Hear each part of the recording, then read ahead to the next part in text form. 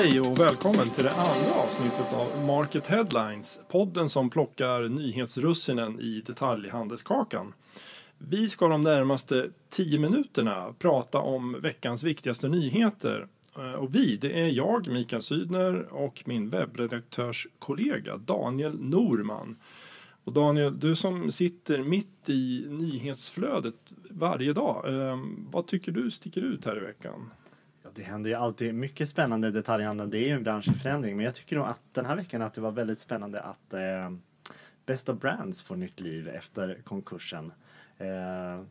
Ja, det var ju en rekonstruktion som i princip havererade och sen blev det en konkurs på det. Och sen var det surr om att det kanske dyker upp någon köpare och så gjorde det det. Absolut, och det är ett gäng retail-veteraner som ligger bakom bland annat shoppingklubben Compadre. Just det. Campadre. Compadre. Just det. Och Members, som har köpt det. Bland annat Torsten Jansson, New Wave Group, ligger bakom det här bolaget. Mikael Solberg, gammal R&B-chef. Va? Precis. Och Pelle Törnberg, gammal medieprofil och allt möjligt där. Som köper konkursboet, 2 butiker, varumärket, varulager. Just det. Vad tycker du var anmärkningsvärt med det här då? Ja, men det är väl att de säger att det ska bli en miljardaffär. Med tanke på de problem som Best of Brands har haft så ska man nu liksom storsatsa och ta det här varumärket ut i Norden till att börja med, men också internationellt. Just det. Ja, man pratar om att namnet är så klockrent egentligen internationellt. Ja, och man pratar om att man i det bolaget då, som sagt var driver Campadre och Members.com har en plattform som man kan använda sig av för att expandera e-handeln. Så man tror med de musklerna att man ska kunna göra något riktigt bra av det här. Det är lite polarisering där också. Medan Campadre och Members liksom är lite mer shoppingklubbar så är ju Best of Brands ett premiumkoncept kan man säga. Så att de undviker den här mellanmjölken på sätt och vis kan man säga. Så att det blir spännande att följa utvecklingen där. Ja men verkligen. Så det var väl en positiv grej från veckan kan vi säga. Vad hände mer då? Ja, igår så kom det ju siffror från SCB då, som visar att försäljningen i sällanköpshandeln backade med 3% i december. Och att det har backat i december, det har egentligen bara hänt 2 gånger sedan 1995. Och det här var säkert en besvikelse för många. Men inköpen har ju delvis förflyttats till Black Friday i november. Så helt oväntat så var väl inte det här va?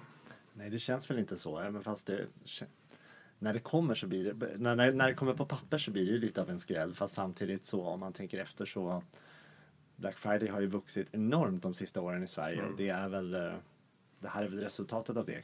Ja, precis. Sen finns det ju fler faktorer också. Men generellt så tror jag att det är nog bara att vänja sig vid att december inte kommer att vara det här pålitliga tillväxtloket som det har varit. Nej, det är väl så att konsumenterna köper de flesta av sina julklappar kanske redan i november nu och sen gör de sista inköpen i december istället. Det precis. Kompletterar. Ja. För att fynda. Ja. Vad händer vidare då? Ja, vi har ju den här avdelningen Vi skiter minsann i butiksdöden. För att igår så öppnade ju Kik sin största butik någonsin. På 1500 kvadrat på 3 plan i Gallerian i Stockholm. Och här ska man ju satsa ännu hårdare på kundupplevelser och Kicks har ju bra erfarenhet av sina tidigare flaggskeppsbutiker. Vad kan man säga om Freddy Sobins drag här att fortsätta öppna flaggskeppsbutiker tycker du? Det är ju intressant att det här med storlek plötsligt fungerar när alla andra drar ner. Ja men verkligen, det är ju jätteintressant att man gör det på det läget mitt i Gallerian liksom, som håller på att förvandlas och försöker liksom återta forna kraft kan man väl tycka, eller?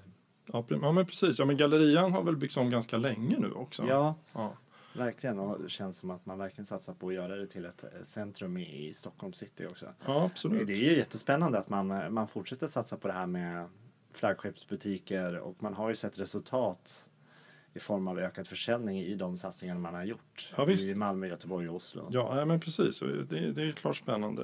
Vi hade väl någon mer spaning där på någon som öppnade ganska nytt och stort nu va? Ja, men det var Jysk som meddelade här i veckan att de öppnar sin första Excel-butik som man kallar det i i Sverige.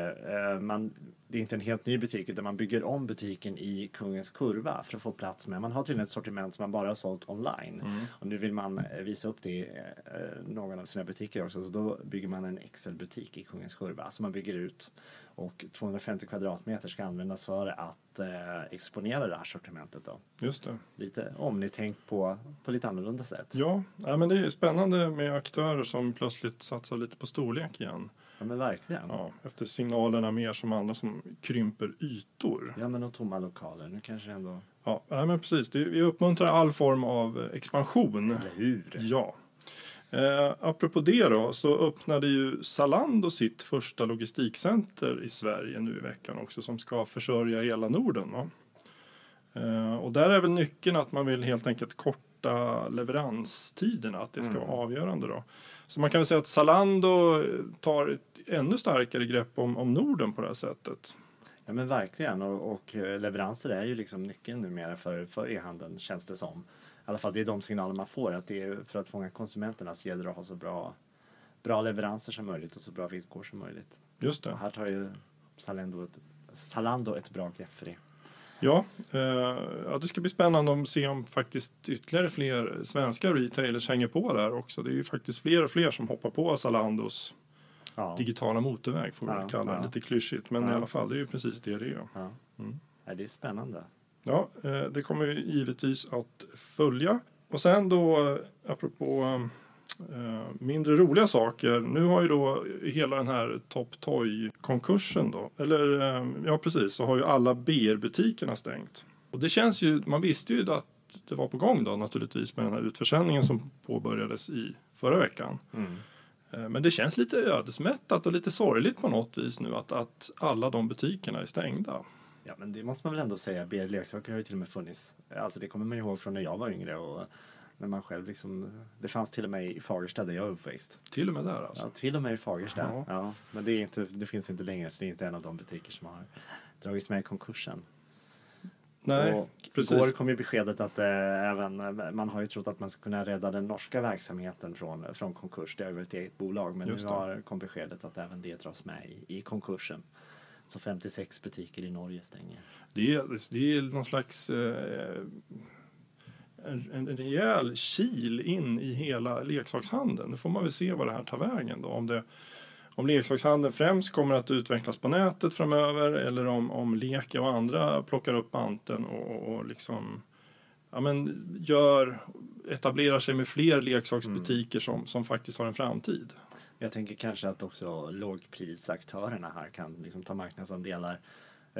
Lågprisvaruhusen som växer. Det kan de säkert etablera göra. fler och fler varuhus. Just det. Och apropå leksaker så var det väl också Åhléns någonstans i Sverige, va? Som slutade med leksaker. Ja, precis. I Sundsvall så väljer man att plocka bort i alla fall merparten av sina leksaker för att istället satsa på kläder. Just det. Ja. Men till sist då måste vi faktiskt nämna också det här lite alltid omstridda Victoria's Secret. Som nu, en del jublar väl, andra kanske tycker att ska det vara nödvändigt. Men i alla fall, de öppnar en fullsortimentsbutik i Stockholm till hösten.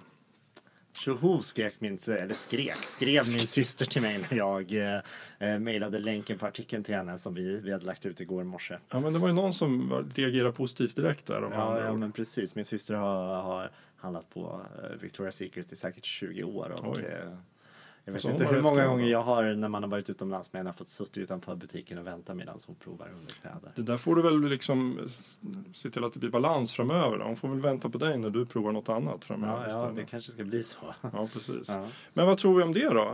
De har ju faktiskt 8 butiker i Sverige i nuläget där de säljer skönhet och accessoarer. Och nu så blir det nu blir det underkläder, det som egentligen är Victoria's Secret på något sätt.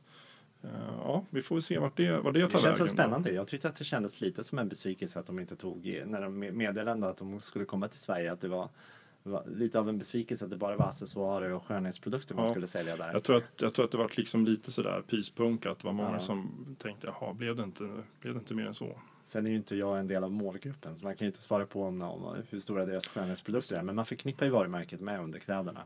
Ja, men så är det ju. Ja. Det är väldigt stark koppling så att men till hösten så dyker de upp alltså mitt i Stockholm. Så vi får väl kanske göra ett litet butiksreportage där. Ja, men det hoppas vi väl. Ja. För som sagt, intresset är nog stort för den då. Ja. Och där har nog våra 10 minuter försvunnit. Snabbt gick det. Ja. Tack för idag alla ni som har lyssnat. Market Headlines är tillbaka igen nästa vecka. Tack och hej.